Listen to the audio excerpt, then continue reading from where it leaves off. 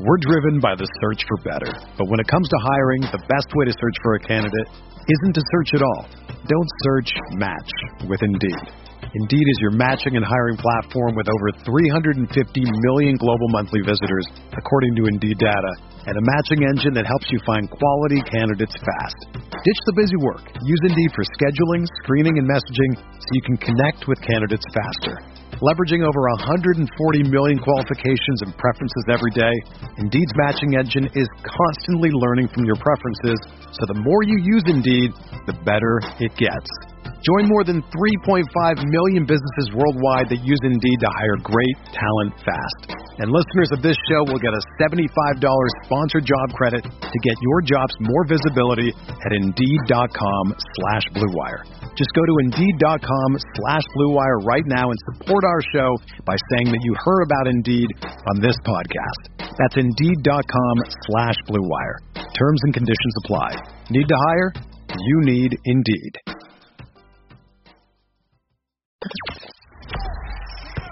The hottest Knicks tape you'll find online. Knicks all day. We bleed blue and orange. This is Knicks Fan TV, your one-stop shop for the ultimate New York Knicks fan experience. News, rumors, debates, post-game live streams featuring live callers. Let's go Knicks, baby! And now, your host, CP, the NY Fanatic. Presented by Manscaped. This is the Knicks playoff preview show, and this is a crossover edition featuring WFAN's Bank Shot podcast. Today's guest, my guy, he covers the Knicks and the Giants, one of my favorite reporters for both teams. And returning to the show is John Smelk. John, how you doing today? CP, what up, man? Good to be back. Glad to have you on once again, John. Glad to be talking playoff basketball. I didn't think we would be here this year so fast, but nevertheless, here we are. And, talk about how did you feel about how this team finished fourth in the East compared to where they were expected to be, at the beginning of the season? I mean, dude, pick your adjective. Miraculous, unbelievable, unfathomable. Take your pick. I mean, they all apply. I think all of us thought at this time we'd be talking about ping pong balls and not be talking about playoff rounds. But the good news is that we are. And you got to give Tom Thibodeau credit. You got to give Julius Randle credit, the front office credit, R.J. Barrett credit. Go down the list. It's too long to get through everybody. We only have an hour here. So it's just an unbelievable job by everybody involved. And really, I know it's tough, but Knicks fans should look at everything from here on out as gravy, right? Yeah. I mean, to get where they are now is a super successful season. You can't say it enough. Hawks are a tough series. Be happy you're here. Enjoy the playoff round. Root like hell for them to win. Hope it works out. But even if this season ends in the first round against Atlanta, still a success. Yeah, I agree, man. We're going in with house money, proud as hell of the effort of this team and the improvement abound, from Julius to RJ to, the surprise of Emmanuel Quickley being the steal of the draft, Derrick Rose trade coming in and really being the X factor for this team. I got to look at Tibbs as the true coach of the year, man, because he took David Fizdale's team. Yes, they brought in Burks and they brought in Noel, and they've had their impacts, Rose as well. But he took this team that was ranked 23rd, 24th in the league in defense under Fizdale and Miller. And they are finished third in defense. Number one against opponents' points per game. Number one opponents' field goal percentage. Number one opponents' three-point field goal percentage. You talk about the prowess from the corner threes and upping their three-point percentage around the league. Offense also taking an uptick. Talk a little bit about the job that Thibodeau has done with this team. Yeah, and look, the team's gotten better throughout the year. A lot of times you'll get that spark from the head coach to start the year. Other teams adjust to you, and then all of a sudden you start to peter out a little bit. This team got better. And CP, they went through a stretch of they lost 5 out of 6 at a point after the All-Star game. It looked like Randall might have been running out of gas. It was right after he got kneed in the thigh. You thought maybe the minutes were taking a toll on him. And then that 9-game winning streak comes, and you're like, wow, this team has more left in the tank. Derrick Rose in that road trip shoots like 60% from the field, over 50% from three.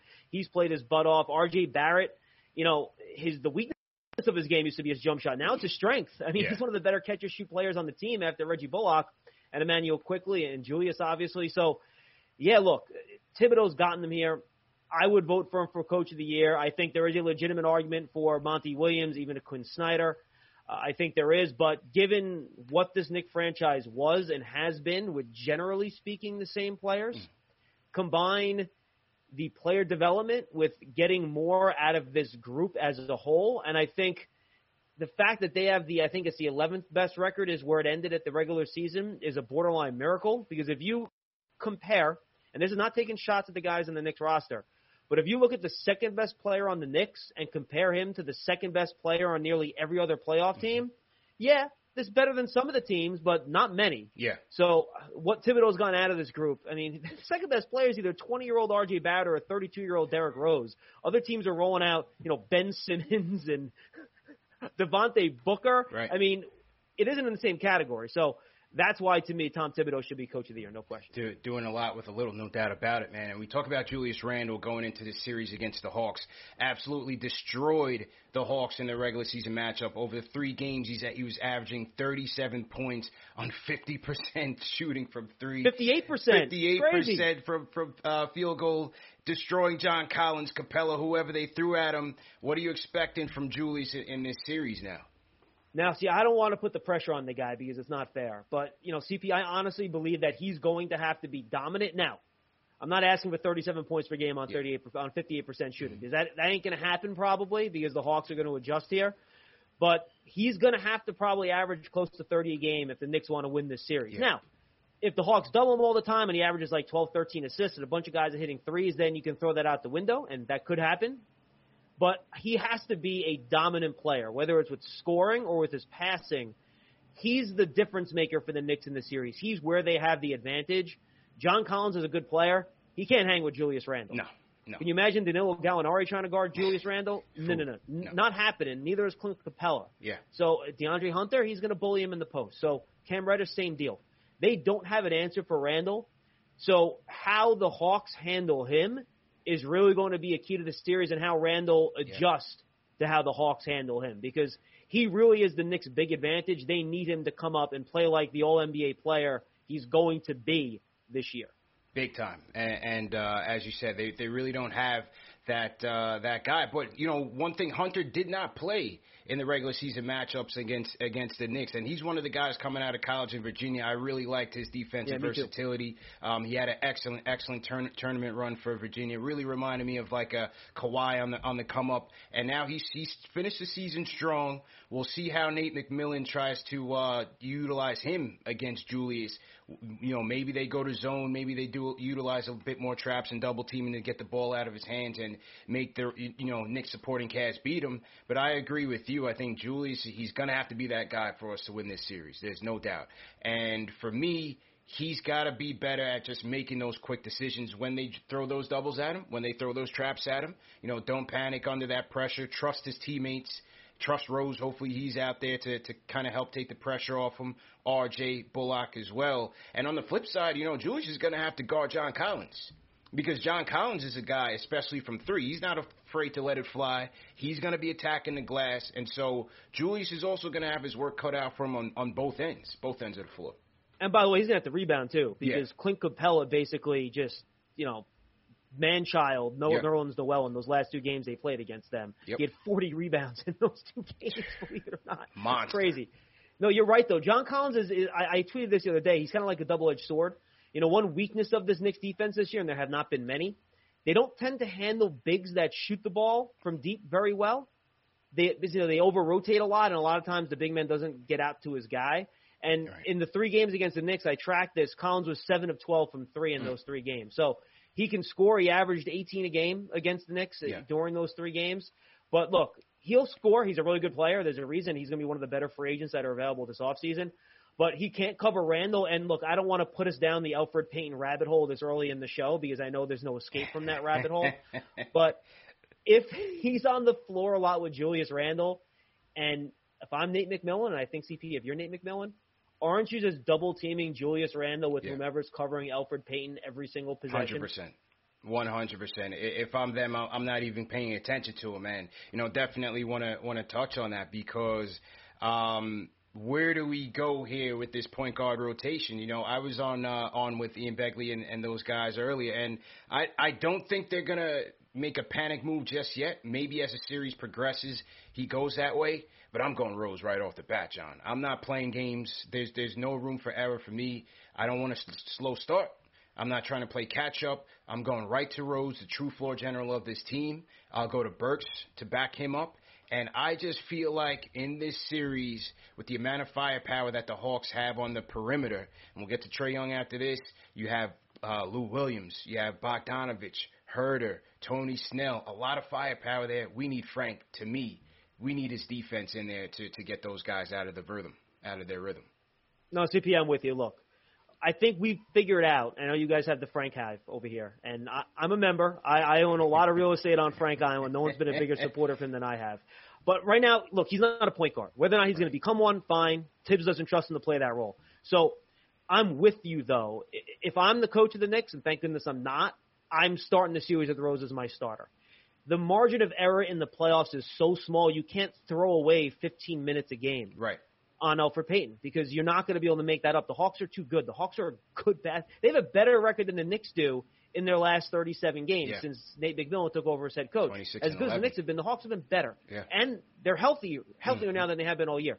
So they're really good. You can't afford to put yourself in that 5-6 point, whatever Payton's going to be hole for a couple reasons. One, I don't trust him to be up on Young as much as he needs to defensively. He gets lazy off ball sometimes. Number two, the way you make a team like the Hawks pay for having Trae Young out there is by attacking him on defense. And do you trust Elfrid Payton to attack anybody on defense? Right. I don't. So I think what I do here is that you start the game with Rose. You want to put Rose on Trae Young to start the game, that's fine. Maybe you put a Reggie Bullock on him a little bit too. You can do that. And then I think with the second unit, you roll out with Burks as your point guard. And then I think you have Frank come in as your off-ball defender type. And I think that's how you roll out that second unit with IQ. So you would have Frank in, basically cover Young or whoever the point guard is. I'd try to match those two up as much as possible. Mm-hmm. You have, Burks guard the 3, and then you'd have IQ guard the 2. That's how I would roll with it. I think Thibodeau's too stubborn, man. I can't imagine going into the playoffs he's going to make that change. I'm hoping that the first game doesn't go so poorly that you have to do it after the first game, but I got to imagine by game 3, Payton's no longer the starter. Unless the Knicks are up 2-0, in which case he's not going to change anything, and we'd all sign up for that. Yeah. But, look, Tibbs is stubborn. He likes his guys. I don't see him making that move early, but I really think he should. I'm with you, man. I'm with you all the way and he's regressed. He's regressed from last year. He's averaging 7 dimes last year. And even now to close the season, he's been a nightmare both on offense and on defense. I think his struggles are starting to get to his head. I'm sure, having Rose and Burks back and knowing that his role is diminishing is certainly getting to him. And I'm sure, I don't know if he's reading the papers or reading Twitter or whatnot, but I'm sure the fan reactions can't be helping either. So, nothing personal against Payton, but I just think we've got to get off to the fast start, get our true point guard in there with Burks backing him up, and let's see how they go. Now, on the flip side, the Hawks, their point guard is a dynamo. We know that. Trae Young missed one quarter of the last game of the season against the Knicks, in which I felt like the Hawks were trending towards a win. How do we contain him in that pick and roll with him and Capella? He's such a dynamic guard. He can kill you from 3. His floater's on the point. He finished second in the league in assists. I mean, Trae Young is going to be a problem for us this series, man. Yeah, dude, he averaged 12 assists per game against the Knicks this year. It's a problem. And the Knicks have struggled a little bit this year against elite point guards because, CP, you know how the Knicks defense works, right? They collapse the paint and they rotate a lot. So it's a lot of movement off ball, a lot of rotation, guys switching, doing all that sort of stuff off ball, not on ball. And guys like Young, who I think, and I've always thought this, his best skill is his passing, right? He's an elite passer, top 5 passer in the league. He can see a step or two ahead of the Knicks rotation, so he can make that weak side pass to the baseline of the wing.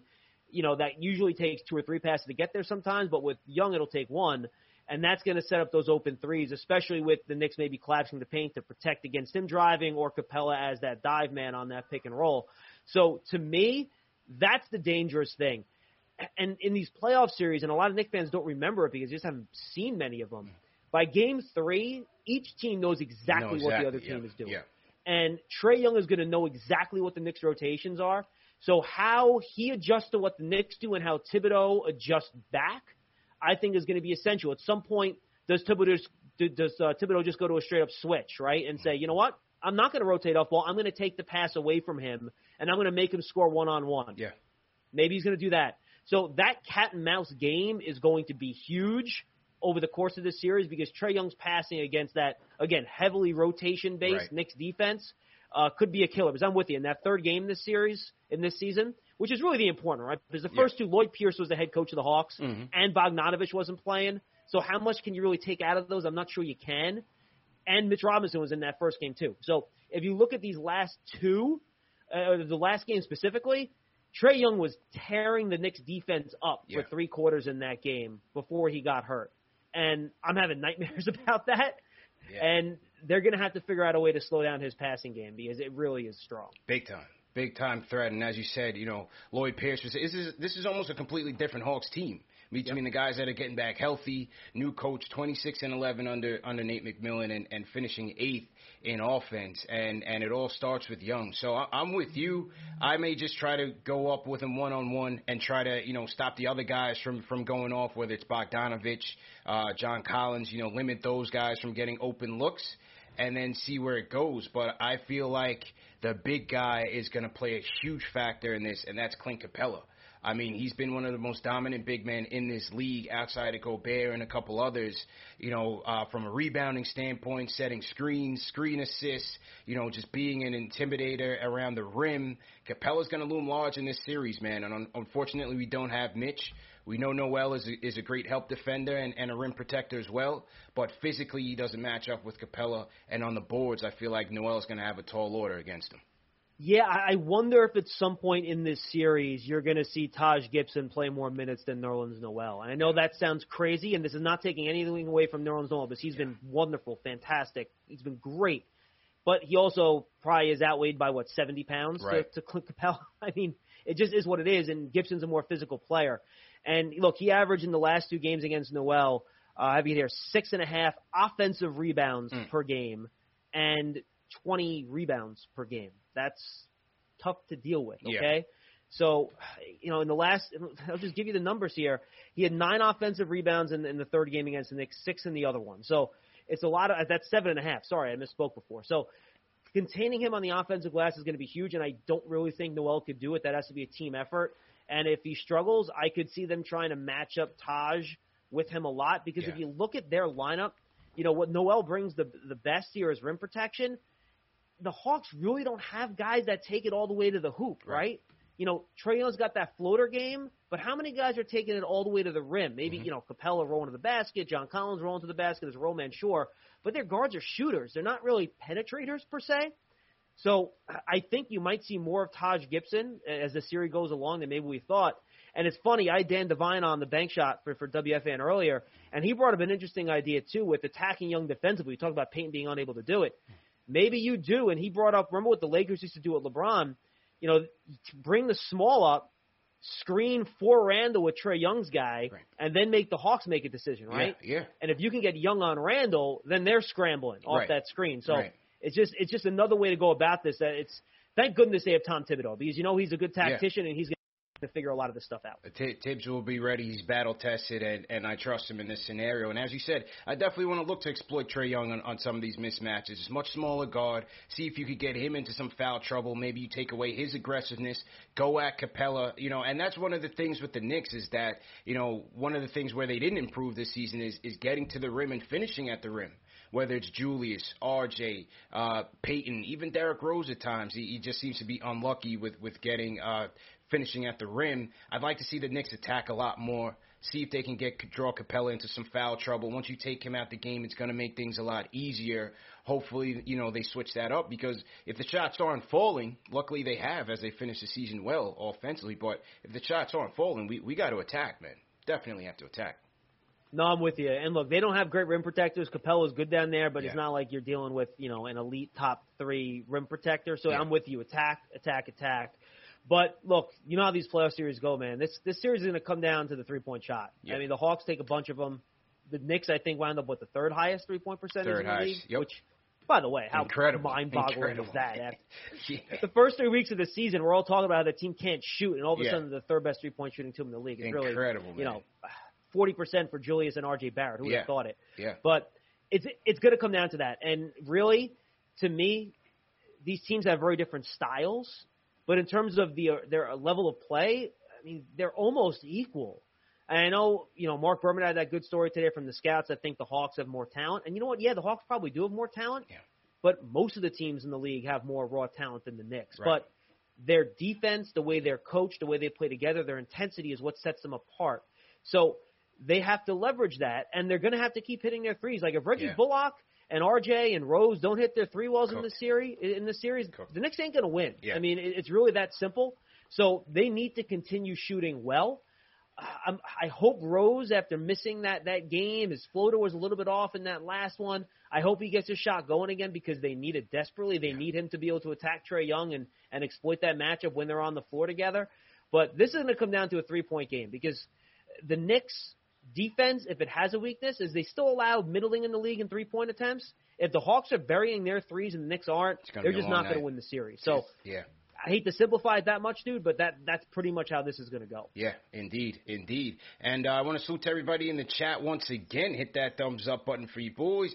CP and John Smelk from WFAN's The Bank Shot Podcast here, previewing the Knicks versus Hawks matchup. Make sure you guys are hitting that thumbs up button. I want to shout out NY Dad 1 who sends a super chat. He says, Tibbs definitely Coach of the Year. Randall definitely MIP. Even a legitimate shot at MVP. 9 God developing just right. RJ Barrett. Please put Elf on the shelf. And yeah, that's what I mean, John, when you factor in Tibbs as Coach of the Year. I mean, look at all these guys on our team that are legitimate candidates for some of these awards. Yeah. Julius, MVP, certainly should be the MIP. Quickly's up there in Rookie of the Year. Won't win, but certainly up there for consideration. You have Tibbs Coach of the Year. Derrick Rose, Clarkson's probably going to get the sixth man, but Derrick Rose certainly deserves his accolades as well. And I think that's just incredible, man. It's just incredible. Yeah, look, it's the combination of player development. It's funny. The fact that the team's good has probably hurt Quickly, right? If the team was bad and he was playing 30 minutes a game, he might win Rookie of the Year. Yeah. But he's only averaging, 18 a game, 20 a game, something like that. So, that's actually probably hurt him. But, yeah, the combination of player development, all that stuff. And, yeah, Randall, if he doesn't win Most Improved Player, there should be an investigation. I'm telling you. He turned from a player that I think we talked in the offseason, whether it was here on the Bank Shot, that we were thinking about, all right, well, how do you do a trade with Randall at the trade deadline and maximize your return? That was what our conversation was on December 1st this year, right? And now we're talking about maybe second-team All-NBA. He's going to get MVP votes, and rightfully so. I mean, it's the transformation from, his perspective is improved shooting, which really is historic, how well he's improved his shooting and the way Thibodeau's trusted him. It's like two guys just coming together that's a good fit. And, boy, you wouldn't recognize this player if you watched him last year under Thibodeau to watching him now, last year under Fizdale compared to watching him now under Thibodeau. Perfect combination, man. Absolutely perfect combination. If you guys want to call in with your questions, the number is 657-383-1509. We're also taking calls on the Discord. A couple other super chats that have come in. Salute to Sam, who sends a super chat. He says we're going to the Eastern Conference Finals. No one wants the Knicks smoke. So Sam's jumping all the way out the window on that one, John. He's feeling it. I'm telling you, man. I was out there after Knicks Spurs. I got mobbed on 7th Avenue. We had the mosh pit going. Knicks versus Hornets after the win. The crowd was just euphoric outside, and for the season closer as well. So, Knicks fans deserve it. They definitely deserve it. Salute to Alan Berman, sends a super chat. He says, salute, I got my tickets for Atlanta. Let's go. So Alan Berman's going to be down there. I'm thinking about going down there as well. Nice. And Cuomo said today that they're expecting more capacity at MSG and Dolan as well. I think they're saying something along the lines that they're going to have separate sections for the vaccinated people for COVID-19. Those people, there'll be more seats filled there versus the unvaccinated. But James Dolan has said that it won't be, vaccinated people in the front, non-vaccinated people in the back. But they're going to figure out something like that. But they're expecting up to 13,000 at MSG. Yeah, CP, I can actually break some news for you because I got my email as a Knicks season ticket holder. Okay. And the Breaking season news. ticket sales go on sale tomorrow for season ticket holders. Yeah. And I can tell you exactly what it says in the email. Fully vaccinated individuals with no social distancing, they will have a section for that, to your point, or your proof of vaccination. Masks will not be required for fully vaccinated individuals while in designated vaccinated sections. children under the age of 16 will still be required to wear a mask. And then in other locations, to your point, they're going to have socially distanced seating, and you have to, again, get your test if you're going to sit in those. So, yeah, I mean, these players are saying, dude, that, it sounded full when there were, 2,500 people in the stands. Can you imagine what 13,000 are going to sound like to these guys? And frankly, to the Hawks, come into that building with a near full crowd in the Garden for like the first time in a year and a half to experience something like that. That might throw all the players for a loop, and especially the road team, to be quite honest with you. Listen, man, when they opened up, I went to Knicks Kings the first night they reopened. I went to Knicks Suns, and I just went to Knicks Spurs. Now, Gilbert Arenas claim that they're pumping in crowd noise. I highly doubt it. The crowd is loud. They are electric, and even with 2,000 people, it is pandemonium in there, John. I'm telling you. Pumping in crowd noise. Yeah. This is New York, man. We don't come. We don't. This is not Brooklyn, Gilbert Arenas. All right, slow down. Get out of here. This is not Brooklyn. So, interesting tidbits there for the fans that are planning to go to the playoffs. I want to also shout out my guy Jason Calacanis.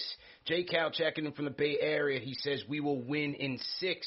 This will be a dogfight. So shout out to J-Cal. Thanks for the super chat. J-Cal's going Knicks in 6. All right, we'll do our predictions, but first up, I want to get to the Discord. King Deej, you're going to be up first on the Discord. Go ahead and unmute your microphone. Yo, what's good? What's good? It always takes a second on the Discord. Yeah, man, how you doing, bro? I'm good, man. Shout out to you, CP. Mr. Don Cornelius, man. You're everywhere. I'm trying to watch Alan Hahn with the preview show on MSG. I see you running it up today.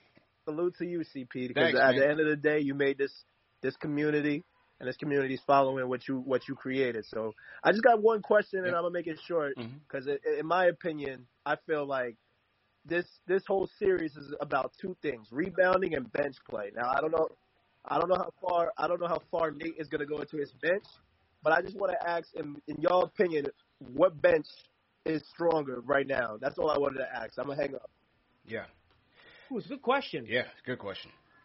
Let's see. The Hawks are going with, they got Lou Williams, veteran, 6-man candidate. He's going to look to get cooking. You have Snell. You have Danilo. Where do they bring DeAndre Hunter? Do they bring him off the bench or not? I'm not so sure. Yeah, I don't know. Yeah. And how deep do you Thibodeau's a guy to shorten his rotation too, right? Right.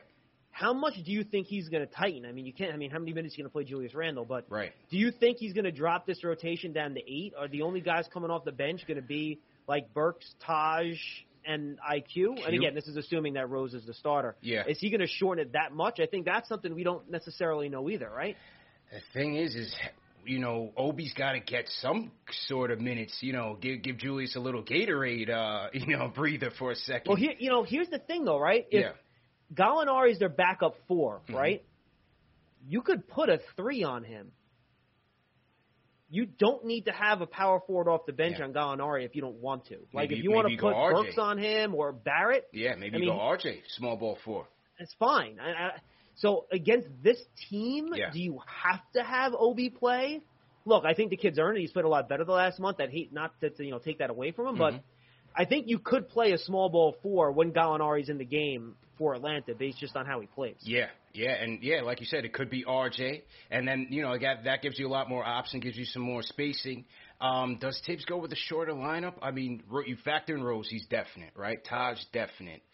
I've got to factor in Burks, especially the way they've been trending now with Burks almost being the closing point guard in some stretches. You're definitely going to need him to fill in within the third and fourth quarter. I think Burks' role is going to be important as a playmaker, as a shot creator, as a guy that can get to the free throw line for you. That's going to be critical. So I can't see him losing minutes. Maybe IQ is the odd man out, depending on how well the Knicks are shooting. I'm not sure. But you got to factor in Burks, Rose, and Gibson. That's 8. Yeah, and I think that's the thing. I think if Payton stays the starter, it has to be 9. Because I do think you need IQ shooting off the bench, right? Right, need it. But if Payton gets removed, does he then go to 8, or does Frank sneak in as number 9? I think that's the interesting question. You got to get Frank in there, man. You got to. I agree. Look, he's their best defensive option against Burks and it's against Trae Young, and it's not close. Yeah. I agree. So with that, I mean, I think the Hawks' bench is deeper, but I just like the way that the Knicks trio of guards with Burks, Rose, and Quickly, I think they can be a difference maker in this series and more effective. And with Taj, being that veteran presence, being a guy that can get in and defend, he can play the pick and roll, he gives you some more versatility, he's more reliable on the offensive side if he's got to put some tip-ins or, force himself to get a basket in there, rather than Noel. And I think he could end up finishing in some games over Noel because you need a little bit more offense from him. So I think that I give the Knicks the edge just on the way that the season is gone, but I think the Hawks also have a formidable unit. Yeah, I almost think like the Hawks have more upside with their bench, but I think the Knicks, you feel better that they're going to be consistent. Yeah. You know what I mean? Mm-hmm. You trust Burks, you trust Rose, you trust Taj. They're veterans. You know what you're going to get out of them. Right. And then IQ is kind of the wild card. But the Hawks have, besides, Gallo, they have a bunch of guys that are kind of young. And Lou Williams, you know how he is. He's, one night he's a flamethrower, the next night he can't at anything. Yeah. So I think as a steady presence, I like the Knicks. But there could be a game or two where that Hawks bench comes in and they're flamethrowers and they win the game for Atlanta. So yeah. We'll see. Never know. Let's go to the phones. Let's go to JJ from Brooklyn. You're up next. JJ, how you doing, man? What's going on, fellas? How you guys doing? Good, man. How you doing? We're good. Good. Yeah, one thing, I agree with you, CP. This year is just for Frank, man. You could put him on Trae Young. You could put him on Bogdanovich. Yeah. Even Collins. I think he could guard 1 through 4. So I think he could be a key. I hope he gets the minutes. And the one thing, because you don't have anyone that could guard Trae Young. Payne, I don't even want him in the game. Rose and Quickly, they're not defenders. Frank is our best chance to stop Trae Young, as well as Bogdanovich. He's been red hot for a while now. And the thing that I'm a little worried about that could help the Hawks is they recently got DeAndre Hunter back, and he's probably their best chance at stopping Randall. It's like 6'9" with a 7'2" wingspan.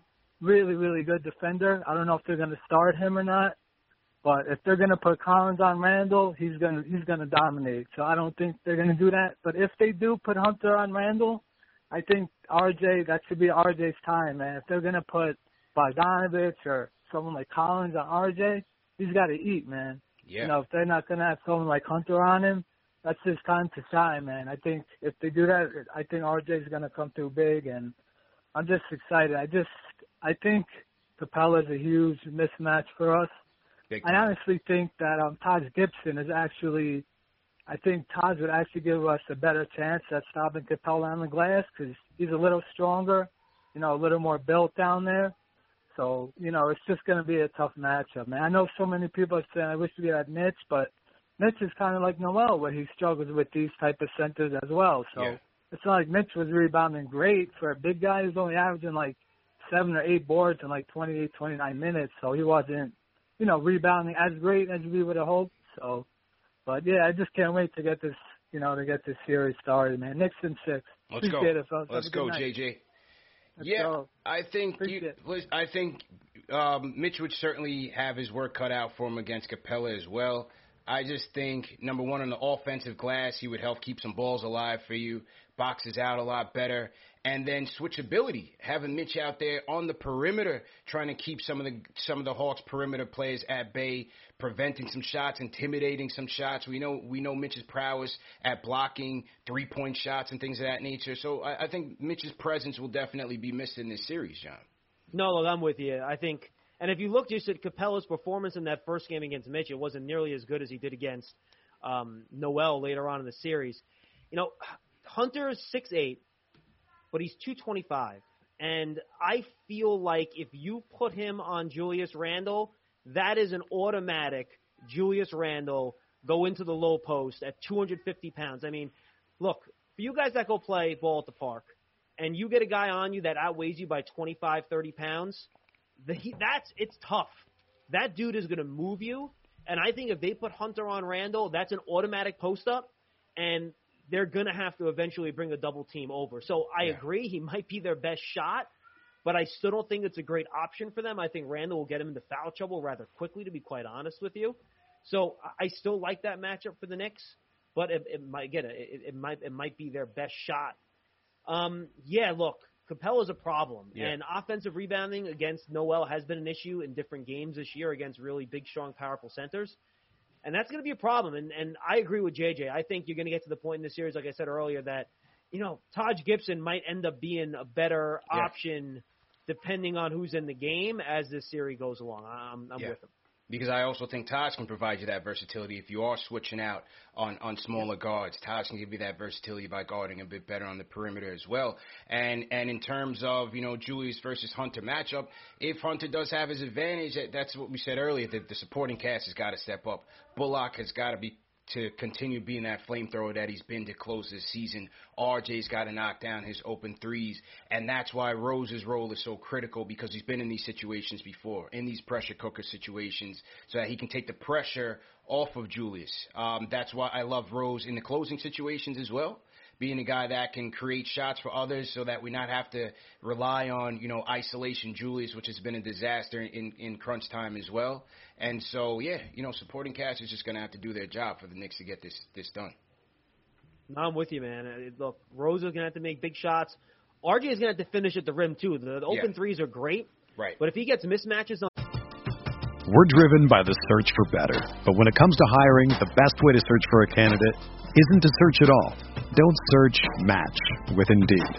Indeed is your matching and hiring platform with over 350 million global monthly visitors, according to Indeed data, and a matching engine that helps you find quality candidates fast. Ditch the busy work. Use Indeed for scheduling, screening, and messaging so you can connect with candidates faster. Leveraging over 140 million qualifications and preferences every day, Indeed's matching engine is constantly learning from your preferences, so the more you use Indeed, the better it gets. Join more than 3.5 million businesses worldwide that use Indeed to hire great talent fast. And listeners of this show will get a $75 sponsored job credit to get your jobs more visibility at Indeed.com/Blue Wire. Just go to Indeed.com/Blue Wire right now and support our show by saying that you heard about Indeed on this podcast. That's Indeed.com/Blue Wire. Terms and conditions apply. Need to hire? You need Indeed. Switches, dude, his finishing at the rim the last 3 weeks has not been great. No. So he's going to have to start doing a better job. I feel like he's gone away from some of those kind of, little up and under moves he was trying mid-year, some of those little floaters that he was trying, and he went to his right hand more.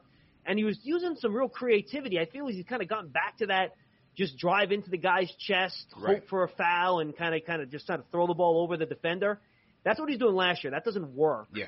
So I would like to see him use some of that, against a team that doesn't defend that well.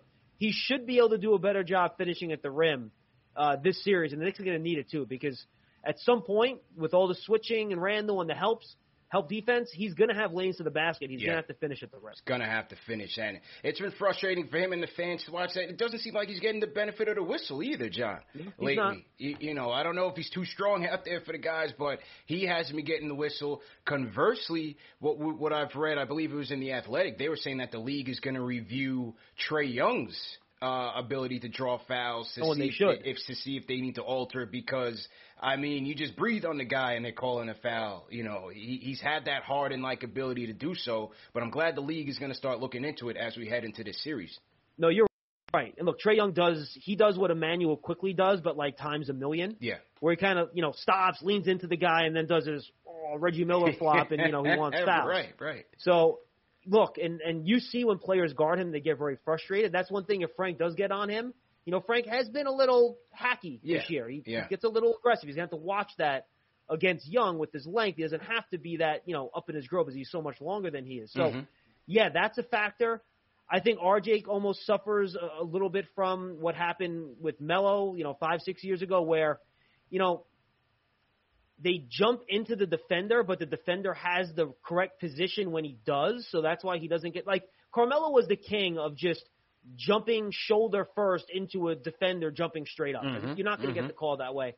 And I think RJ does a little bit of that, not to the same extent, but if you want to go back even further for older Knicks fans, Stephon Marbury was always one of the stronger point guards in the league, right? Oh, yeah. So he would power his way to the rim, get hit, but you wouldn't see his body get, flung all over the place because he was so strong, a lot like RJ. And these refs look for the impact affecting the shooter, and those guys are so strong, you don't see that impact. So I think that's part of the reason why they don't get those calls. Interesting indeed. So to everyone in the chat, once again, hit that thumbs up button for you boys. CP John Smelk, this is the crossover edition of Knicks Fan TV Live, presented by Manscaped. We are previewing the Knicks versus Hawks series.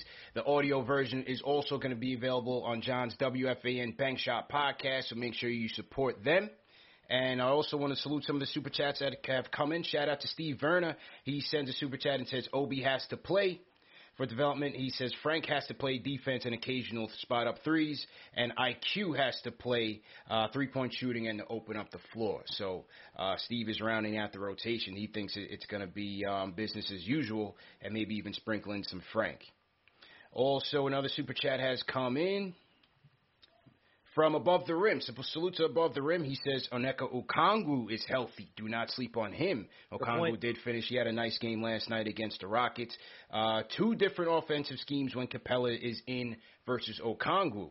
So Above the Rim is throwing a sleeper pick into the mix coming off that Hawks bench that we talked about earlier. So going to be some interesting dynamics, interesting matchups. John, when is the game one? Did they send you information on when game one was, or are they just saying, hey, just pay up now, we'll tell you the rest later? That's pretty much what it seems to be. Which by the way, not to get too personal what's going on, but I'm traveling over the weekend, so I'm really would love to know when the games are going to be. Right. So I know what games I should try to buy tickets to, because I'm sure there's not going to be a ton of them available. No, I have no idea. I've heard, I think it's going to be either Saturday or Sunday. And then I imagine it'll be, every other day or every 2 days. I don't know how much they're spreading out. You know how it's been in the past where they kind of, like, the first round takes like 3 weeks. Yeah. It just takes forever. Mm-hmm. I don't know if they're doing that this year with how late they started the season, but I think they're starting Saturday or Sunday, and then it's going to be every 2 or 3 days, I think. Right. So we'll see. Right. I was thinking, we were talking on the show yesterday as to when they might start. I was thinking, just, not being a ratings expert, I'm thinking, New York, do we get the Sunday matinee kickoff? You have the better matchups on Sunday typically. Saturday, when people are not home, they usually give you some more boring ones. Do you get the 4-5s on the Sunday? Maybe it's a Sunday matinee. That's just my guess for right now. Yeah, look, you always want to get New York in their best ratings window, and that usually is that late afternoon Sunday look where they try to get you in there. Maybe it'll even be Sunday night on ESPN. Who knows? Yeah. So, look, I agree. I don't know. I wish I did. I tell you, because I've been emailing my ticket rep and what's up with the schedule, and they got nothing. I don't know why the NBA feels like they have to wait until after these playing games to make those calls. It really doesn't make a whole lot of sense to me, but that seems to be what they're doing. See what transpires. I know the season ticket holders, well, you guys are going to have the ability to purchase tomorrow, so we'll see if anything trickles out as the week progresses. So to everybody in the chat, once again, hit that thumbs up button for you boys. Quick reminder that this show is presented by Manscaped. Fellas, Manscaped is the #1 men's grooming tool from head to toe. Go out there and get the new Lawnmower 4.0, fellas. This is like the Ferrari of ball trimmers, man. This is what you need to get it going for the spring and the summertime. Listen, playoffs are going to be coming. Cardiac Nick events. It's going to be very hot and sweaty down there, so you got to make sure that you trim those hedges with the Lawnmower 4.0. And what I like about it is it comes with this aerodynamic, skin-safe technology to make sure that you don't get those nicks, not the good nicks, but the bad nicks. You want to cut those down. It comes with a nice LED spotlight. All right, and this is much, much larger than the 3.0, so this is good. If you guys want to do it in the dark, whatever you guys are into, that's there for you as well. Great battery life. It has a wireless charger as well as a wired charger as well. And for this show, as always, they're giving you guys 20% off plus free shipping with promo code NICKS. So go to manscaped.com, enter promo code NICKS for 20% off plus free shipping. Just have to pay the bills a little bit, John. You know what I mean? Just have to pay the bills. All right. Let's go to Ron from Baltimore's up next. Ron, how you doing? I'm doing wonderful, man. This is the most fun I've had in a long time. We're talking playoffs. Just have a few quick comments I wanted to see if you guys agree with me on. First, Julius Randle, down the stretch of games. It's not just Julius. The other guys got to make themselves available. And my thing is, Julius has been making his jump shot at times. I don't love the fadeaway down the stretch. I'm not saying he can't make those, CP and John. I know I've seen him make them. But what I'm saying is I'd like him to attack. Now, Capella's a bigger body, so you can't always attack. You can't always get right to the cup. I'd like him to attack more. And if he's going to shoot a jump shot, I'd like it to be right around the elbow where he's usually been money. Mm-hmm. I actually prefer his step-back jumper over his fadeaway where he goes backwards just because he's playing so many minutes, and I get worried that he gets a little bit tired and his jump shot falls a little short. But, look, he's going to make the decisions. He's watching the film. We all see CP. Totally agree with you. Down the stretch of a few of these games, he's got to be better and get it out of his hands. Mm-hmm. With RJ, my comment on RJ is I'd like him to get some easy ones in transition, and they have been posting them up more. I agree the refs have not given him the whistle, but I still think he's got some favorable matchups. I'd like him to get a couple post touches because not everything can be from three. He's been great from three, but you got to get some easy ones. And then the last comment I have, and I know you probably will disagree with this, but it's just my opinion. Mm-hmm. Alec Burks for 2 to 3 minutes reminds me of Michael Jordan in the fourth quarter. I'm not kidding. No, I know I got thrown off the air on a different show by saying that, but I'm not kidding. There are it's only about 2 minutes, CP. He's not Michael Jordan, but there are 2 minutes where Alec Burks turns into Michael Jordan, where I don't want anybody near him. Get out of the way and give him the ball and just let him work. Yeah. What are your thoughts on those three things? And I'll hang up. But enjoy the games, guys. Thank you, man. Thanks for the call, Ron. Listen, I would say with Julius, you're looking for better decision-making all around, not just in closing situations, but in the game at large. As far as the fadeaway, watching him take those baseline fadeaways in particular, at a certain point, I don't know if he finished this way, but he was leading the league in efficiency with that shot. So it's hard to sometimes kind of question the arsenal. I just hope that, in crunch time, he gets better looks, whether it's him taking better shots or the guard setting him up a little bit more.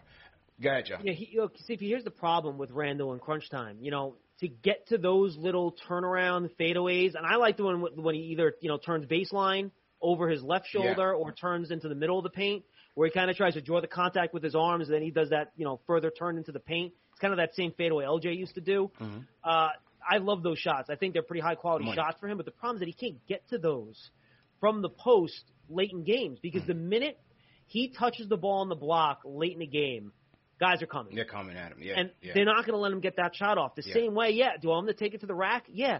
Well, if you watch, the minute he gets the ball on the wing, you see the weak side big man go across the paint and literally plant himself between him and the basket as a second defender. So I agree with you. I think it's about his decision-making, and I understand he feels the responsibility of taking that last shot, and I respect the hell out of him for that, and he's done a great job with it. Mm-hmm. But when that happens and teams over-rotate to him to force him into those, contested pull-ups, those step-back jumpers, those low percentage shots, the Knicks need to figure out some off-ball motion to get other guys better looks. Yeah. Because just standing there is not going to work because teams will rotate fast enough on those passes to get to them before they can take the open three. So I think it's all about how the Knicks – Julius, one, has to make the quick pass and the quick decision, to your point. But I do think the caller makes a point that the other guys have to get to a spot where they can take a quick open shot off that extra help rotating to Julius, and I don't think we quite see enough of that late in games. Fair? Yeah, I agree. What we do see early is that the delayed pass connection between Julius and Bullock. Yep. I love that, and Bullock is one of the better off-ball movers on the team. They don't run too much off-ball action, but when they do, it's usually Bullock, and they usually have great chemistry there. Hopefully you see a little bit more of that. In terms of RJ, I agree with him. He's got to take advantage of his opportunities, not just as a shooter, but attacking the mismatches. Maybe we can get him on Trae Young in the post. We did see a couple opportunities for RJ in post-up situations as the year kind of progressed. I hope he gets better at that. We also saw them utilizing him in the middle to be a zone breaker in some instances. And unfortunately, he just doesn't have to touch within 4 to 14 feet. He still needs to work on that. I think that would be a nice to do for the summertime. But if they go to it, he's got to knock those down or look for it to make that pass. Maybe he finds a big man in the dunker spot to make a play as well. Yeah, look, they need someone else to win in that, mid-range area. That's not Julius Randle. Yeah. I'm with you 100%, whether it's RJ catching it and taking it to the basket or getting a mismatch in the post and getting that little left-handed floater or flip shot that he has or hook. However you want to look at it, that's fine. But they do need eventually at some point someone not named Julius Randle is going to have to win against the mismatch, and Barrett and Rose are probably your two best shots there, with Quickly probably and Burks as your third and fourth best option. Yeah, and as you mentioned, Burks, the Michael Jordan comment. I don't know about that, but look. Can I have what he's drinking, please? Yeah, right. But the two games I did go to, whether it was the Kings game or the Spurs game, I mean, Burks had some quarters where he had like between 15 and 18 points. He's a guy that could light it up for you, and he's going to be important to this team, not just as a shooter, but as a guy that can get to the basket, has good ball control, body control to get to the line, and, the problem is, as the emergency point guard, he's susceptible to mistakes. He doesn't have the best ball handling. I mean, he's from not the a perimeter, point guard. right? He's not a true point guard. In an emergency duty, he may be able to get it done for you. I just think his shot creating is so important, and with Peyton struggling, you got to go to him. Well, let me ask you this, CP. What is your ideal? Yeah. If you need a point, I'm going to throw defense out. You need a basket. Who are the five guys you want on the floor to get to close out a game? To close out the game, I'm going to go with Rose. All you need is one possession, 1 point. Yeah. That's all you're worried about. 1 possession, 1 point. I'm going Rose. 1 possession, 1 point. I'm going to go Rose, Burks, Bullock. I'll even throw RJ out there and Randle. I'll go Randle, small ball 5. I'm with you. I would consider putting IQ out there. I was thinking IQ. I'm like, I don't know. It's hard, man. I've been such an RJ guy this year. It's hard to take him out. It's hard not seeing him closing crunch time. But Tibbs has shown that he's not afraid to do it. And by the way, RJ's made some big threes, too, on catch and shoots on the baseline in late in games, too. Right. So he's shown he can do it. I think that's the deal, right, where you kind of figure it out by game. So if Bullock's off, you take him off the court. If RJ's off, you take him off the court. And then that's kind of how you work that. Yeah, for sure. But as you said, man, we got to factor in IQ as well and get his shooting in there because he's an absolute sniper. So let's see how they integrate those guys. We'll be taking a couple more calls. So to everybody in the chat, once again, hit that thumbs up button. Omar from Manhattan is up next. Omar, how you doing, man? What's up, guys? How you doing, man? Long what a time. Yeah. First off, just wanted to say, congrats to the fan base, but also congrats to you, CP, and John. You guys, before the season had kept up with the pandemic content with the team, and I feel like you guys should be celebrated. You kept us engaged and entertained this whole entire time, and thank you. You guys deserve this as much as anybody. Thanks a lot, man. Hey, man, you know what, though? It's fun. We love the team, and we do it for you guys because we know there are a lot of sick people out there like us, and we got to keep the masses entertained, otherwise there's going to be trouble. Yeah, special, I would say. But, yes, sick and deranged, yes. It's much appreciated. First off, I just want to say, with Tibbs, I almost feel like people are being dismissive of the job he's done. No disrespect to Monty Williams or Quinn Snyder, but if you told anybody before the season the Knicks would be the 4 seed and 10 games over 500, you'd be laughed off any TV show, radio show that you tried to make that take to. Yeah, I laughed at a couple people in the preseason. They've had great years, but we were 19 games over Vegas over-under. Mm-hmm. Utah and the Suns are 10, 11, 12 games over. I don't think it's even a debate, to tell you the truth. They were expected to be good teams. So I really think it shouldn't even be a debate. In regards to this matchup coming up, if we're already thinking about maybe benching Elfrid Payton Game 2 or Game 3, why wouldn't we just do it? No, they should. I would. They should. Yeah. If Tibbs is already thinking about it, he should absolutely do it. Whoa, that's the thing, though. We don't know that Tibbs is thinking about it. We're thinking about it. Right. I don't know if Tibbs is thinking about it, Yeah. I'm just saying, if you were worried about the Hawks doubling Randle, then that right there should be enough. Yeah. And you ideally would like a point guard in there who can attack Trey. Yeah. And expose his defensive limitations. And, we're not putting the ball in Elfrid's hands to do that. That's a fact, man. Appreciate the call, Omar. Yeah, absolute facts, man. Absolute facts. I'm not playing any games with this series. I'm going right to D Rose, and then I'm going to Burks. If I need IQ for a little bit, I'll go to IQ if we need to.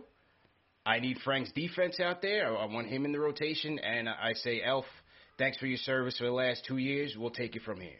CP, I don't want to get Knicks fans too excited, but could you just for a second imagine the reaction if in our imaginary world here that, like, Frank Ntilikina gets like a stop on Trae Young, blocks a floater, then he comes back the other side, hits like an open baseline three to give the Knicks like a lead with under 2 minutes to go. In Game that 7. Place might explode. In Game 7 in MSG. It would be crazy, man. I would love every minute of it. It would be nuts. Listen, I am a card-carrying holder of the Frank Hive, man.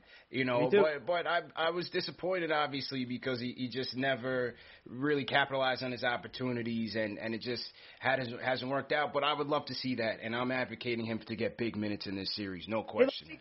Give the kid credit, though. Look, we talked about, like, a lot. You know, we thought he could be a point guard. I think that ship has sailed. Mm-hmm. But we also said his floor was a guy that could play really good defense and hit an open three. Dude's shooting over 40% from three.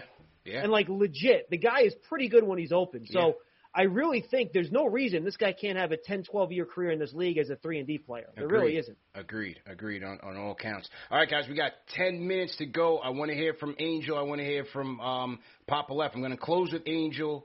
Who else we got in? And we got JD. JD up first. We got 10 minutes. Just keep it quick. Thanks for calling.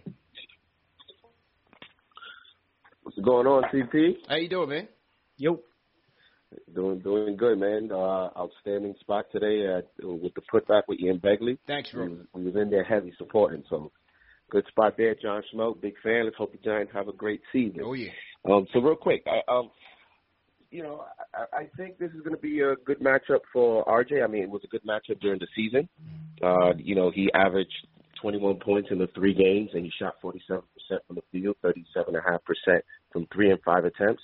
I have some friends that are they're big RJ fans, so they really want him to have a good season because they think if he can have a good playoff series, because if he's able to, kind of, sets up what the season that he's had. So if he's able to have a good series, I think that's a great way to end the season. Now, Peyton, I think the Knicks, he had 14 points in the first game. He played decently against the Hawks. So I think Thibodeau is hoping that he can give you something.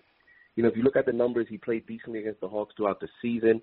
So I think, and you know how it is, CP, this is New York. At the end of the day, if Elfrid Payton for 6 minutes in the first quarter is able to give you 6 solid minutes, we forget about the season. Yeah. We forget about the season. You know what I mean? So if he's able to play decently, give you something, listen, we're happy at the end of the day. And I'll close it out with this since, I know you're in a rush. I have a question for you guys. Is Game 1 a must-win? Now, you know what the percentages are. And this is a team that, although Noel and Burks and Rose have playoff experience, our main guys, RJ and Randall, do not. Is Game 1 a must-win? Because if we lose Game 1, depending how that game went, going into Game 2, Tom Thibodeau is going to get asked lineup changes. You know how the playoffs are. You make adjustments game to game. In your opinion, is Game 1 a must-win for us? And thank you, guys. Thanks for the call, man. Listen, I think as long as we split the games, you take it. You hope they don't buckle under the pressure and try to do too much in Game 2 or try to win it all in one shot. But I think as long as you split it, you keep going. You want to take this thing. If you got to take it to a 7-game series, you got to do what you have to do. This is how I look at it, CP. This team, I think, had the 7th or 8th best home record in the league this year. They were great at home. So I think if you go across the length of the series, they cannot afford to lose more than 1 game in the Garden. Yeah. Whether that's game 1, 2, 5, or, I don't care. But you can't lose more than 1. If this team loses more than 1 game in the Garden, they probably don't win the series. So I'm with you. I don't consider game 1 a must-win, but you better not lose both of them because then you're toast. Protect your home court. Yeah. Look, would it be great to go to Atlanta up 2-0? Absolutely. Is it a must? No. So if they leave New York 1-1, do you feel great about it? No. Are you slightly disappointed? Yes. Are you putting the stamp on the season, hell no. Right. That's how I see it. So to everyone in the chat, hit that thumbs up button for you boys. Couple more. Let's go. Papa Left, you up next, Papa Left. Yo, from a fan's perspective, listening to this show, I can guarantee you I'm representing everybody right now. The amount of basketball knowledge and stimulation going on in our brains and the way we're envisioning exactly the scenarios you guys are talking about. This has been, not that we rank them, CP, but this has been one of the better shows. Yeah, man, John's a great guest. Amazing job. Thank you. No doubt. It really gets into why the Knicks fan base is a unique fan base in sports, because it's an intersectionality of hip-hop culture, past, the 70s, and also you have pickup basketball. It's the easiest, game to play. Everybody's played a pickup game, and we're knowledgeable on that aspect, and also from a cultural aspect, the diversity and all that kind of finds its way into a Knicks fan base like no other fan base, I think, in professional sports on this side of the Americas. So I definitely wanted to say that. Now, my point on Elfrid Payton, I was outside yesterday and we saw him exiting the players' entrance. He looked dejected. He actually looked back at me, and I said, "Hey, Elf," But unfortunately, it almost looked like he was looking for a reaction or kind of uncomfortable, and nobody kind of gave him any love. And, I'm not saying that to feel bad for Elf. I'm just saying that when you read someone's character, we're talking about the analytics and the different parts of the game, but when you talk about someone's character and the way that their energy is, I hope that Elfrid can take this week and, we could fantasize about him not starting. I think he's starting the whole series. That's my take. And, he has six minutes to go as hard as he can, pick up as many fouls as he can, make Trae Young's life like a nightmare, because he's a big dude. Him and Frank are really big dudes. I saw them up front and close. They're really big dudes. And also with Elfrid, when Rose got here, remember, Elfrid was playing much better because he felt he was losing his job. If he can just find his role in a similar way that other players on this team have sacrificed their personal development, whether it's RJ or Quickly or Obi Toppin coming in 4 minutes doing the two things they said he couldn't do, which were rebounding and playing defense, Elfrid's just he's got to pick it up. He's got to pick it up. We need those 6 minutes from him because that's what Tibbs wants. And definitely, I feel like we just got to attack Trae Young. If we attack Trae Young 48 minutes, make his life miserable, we have the length at the guard position, and also Tibbs has to give Reggie Bullock the right. We're talking basketball. We got to get Reggie Bullock a little bit of a slower foot matchup because he's been getting exposed against these quick, penetrating guards. But damn, what a season, what a regular season. Let's go Knicks. Let's take it as far as we can. Papa Left, thanks for the call, man. Thanks a lot for the call. All right, let's close it, John. How you looking on time? I got time. We're good. Okay. All right, Angel, we're going to close it with you, Angel. You're up next. Yo, CP, John, what's good, brothers? How y'all feeling today? How you doing, man? We're good, man. What up? I'm good. Hey, listen, man, first thing first, y'all hit that thumbs up for y'all boys, man. Hit that thumbs up. But listen, man, when it comes to this series, I was just looking at some numbers, First of all, the officials are going to play a big part. I was listening to Brian Windhorst, and he was saying that they're not going to call as many fouls for, Trae Young because, he gets a lot of foul calls. So they're going to let us be more physical. So I'm hoping that's the case. But, I've been watching a lot of Atlanta games, and they had the top seven easiest schedule to end the season. So they've been playing a lot of easy teams that don't play defense. We play defense. So when it comes to Trae Young, when he sets that pick and roll, either make him pass that ball or follow him and block that shot from behind him. We can't just keep letting him penetrate and then, get them easy floaters. We got to make him earn it. Now, he's going to make some buckets, but, we got to make him earn it, And then, when it comes to the rebounding, when you look at the stats, the last 5 or 6 games, we've given up more than 11 offensive rebounds. Yeah. That's not good when you're playing teams like, Atlanta. And when it comes to Clint Capella, he had 22 rebounds the last time we played him. He had 18 the second game, and he had 13 the other one. So the big men are going to have to box out, man. We're not going to beat them if we're giving up, one person getting over 10 offensive rebounds. That's not going to beat Atlanta. And, in the end, like I said yesterday, You know, we got to keep moving that ball. And RJ, man, you know, like he's only shooting 12 or 13 times a game, 17 points, you know, per game. You know, he's going to have to score around 22 to 25 points a game, I think, because RJ is going to be big. You know, I think Julius Randle, he solidified his status in doing his thing and becoming an all-star. I think he's a superstar player. That's just my opinion. But, you know, RJ is going to have to come up big, you know, and the guards, you know, we can't have second halves where the guards don't show up and make shots. Even if it's not threes, just make some buckets, you know. And my question to you guys, man, Elfrid Payton, bro, you know, I'm not calling him by his name. I'm calling him Reptile from Mortal Kombat. I already told y'all that. And, you know, in the end, you know, this dude has literally given us nothing, and we still been winning. So my advice, I would start Alec Burks, you know, because I like the way Rose plays with Obi Toppin, you know, and then if you need to switch it, you know, vice versa, you know, put Rose in and then have Alec Burks play with the bench. But either or I'm good with. But, you know, the way that Elfrid has been, well, Reptile has been playing the last, you know, couple of games, you know, if you're not going to start him after the first, you know, couple of games, would you rather go with Rose or Alec Burks? I would start Alec Burks because he has been on the floor with the starters a lot. Yeah. And I think that, you know, we would be a lot better with him because you can see it, man. As soon as they put either one of those two or quickly, this team, you know, scores buckets. You know, it's just you can't have 5 or 6 games in a row averaging 2 assists a game with 0 points. That's not going to beat Atlanta. True, man. But as always, appreciate the call, Angel. Definitely appreciate it. We're just running up on time. No, okay. I'm going. It's cool. Are you good? Cool, okay. cool. Okay. Look, I think he touched on a lot of things that were good. Yeah. One, Trae Young trying to block your shot from behind is how you foul him. I think, you know, he kind of jumps back and does this whole thing, and that's how he gets hit. He shot 34 free throws against the Knicks in 3 games. That's a lot. Mm-hmm. And that's why I think his points are kind of connected. That's why I would put Rose into the starting line of CP. I don't know about you. I'm putting him in. 100%, yeah, because 100%. If you put Burks in, who's guarding Trae Young? Right.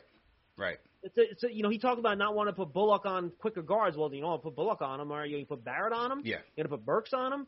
I don't think that works. Now, do I want Derrick Rose chasing around Trae Young for 30 minutes either? And I don't think that's necessarily a recipe for success either, which is why I think both of us want to see Frank in there because he can at least take some of that defensive pressure off the Knicks guards. But look, I think it was 2 callers ago.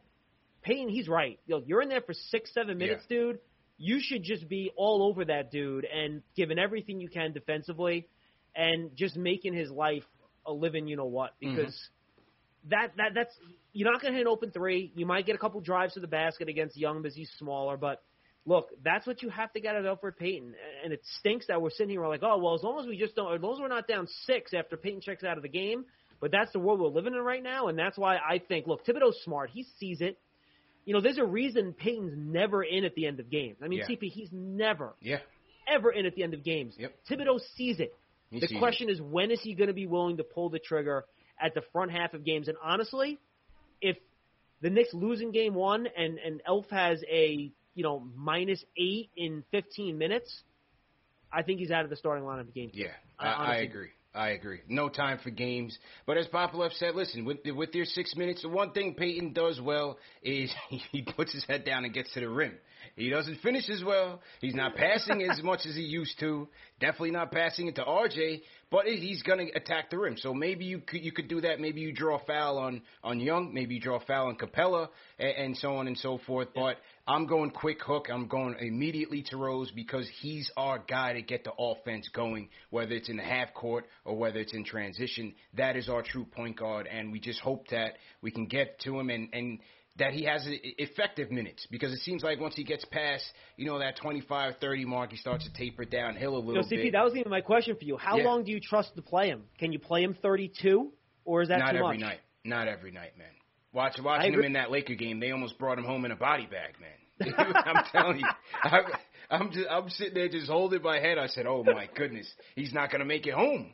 He's not going to make it home, John. I was concerned. And then, consequently, he didn't even play in the which game was it? The Spurs game. I think the Spurs game. He didn't play. Spurs game. He didn't even play. Mm-hmm. And I was there. So you got to treat him with kid gloves there, put some ice on him.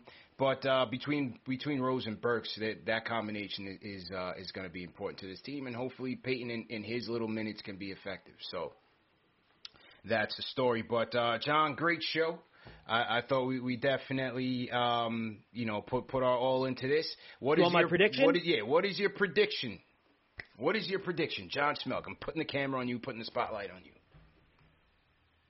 Look, I think these two teams are pretty evenly matched. I think it's going to be a great series. It's going to be a fun and entertaining series. I don't think we're going to have one game where either team is held, I'll be bold, under 100 points. Teams are going to score. It's going to be a lot of threes. The Knicks only play close games, so they're going to be tight. Julius Randle and how dominant he is and how effective he is at the end of games, I think, is going to be the determining factor of who wins this series.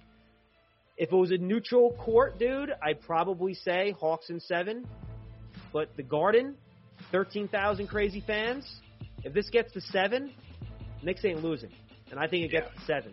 So I'm going Knicks in 7. I'm with you, man. I'm going Knicks in 7. We got to have a big series from Julius.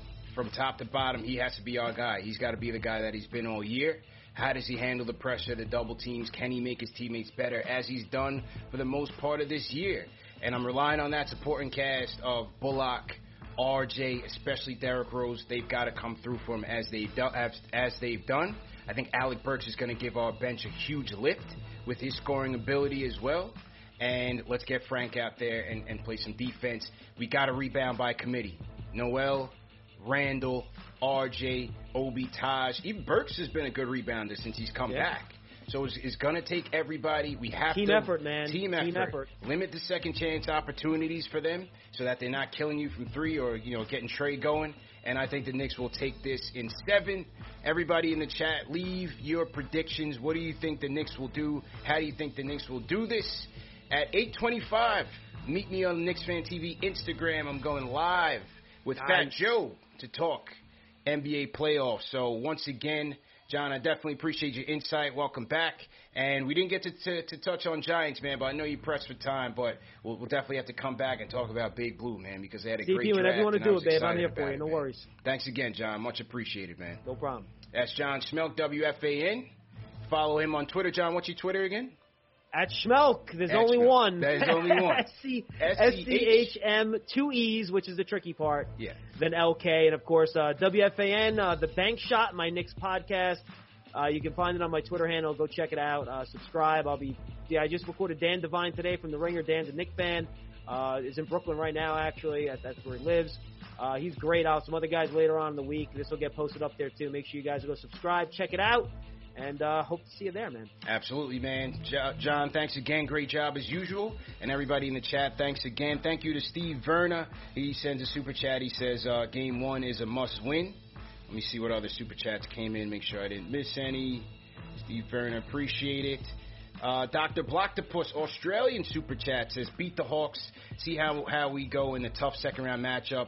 Clips crumble, then get Lonzo and fun guy Kawhi in the offseason. Speak it into existence. As I said, you guys can catch the audio version of this on WFAN's Bank Shot podcast. You can also catch it on Knicks Fan TV podcast as well. And go to manscaped.com, promo code Knicks for 20% off plus free shipping. I'm going to Instagram right now, CP and Fat Joe talking NBA playoffs. Whether you're a world-class athlete or a podcaster like me, we all understand the importance of mental and physical well-being and proper recovery for top-notch performance. That's why I'm excited that Unified Healing is sponsoring podcasts on the Blue Wire Network. Unified Healing is a new and super innovative global network of wellness centers powered by Energy Enhancement System, or EE System. If you haven't heard of the EE System yet, then you'll want to listen up. This technology promotes wellness, deep relaxation, purification, and rejuvenation.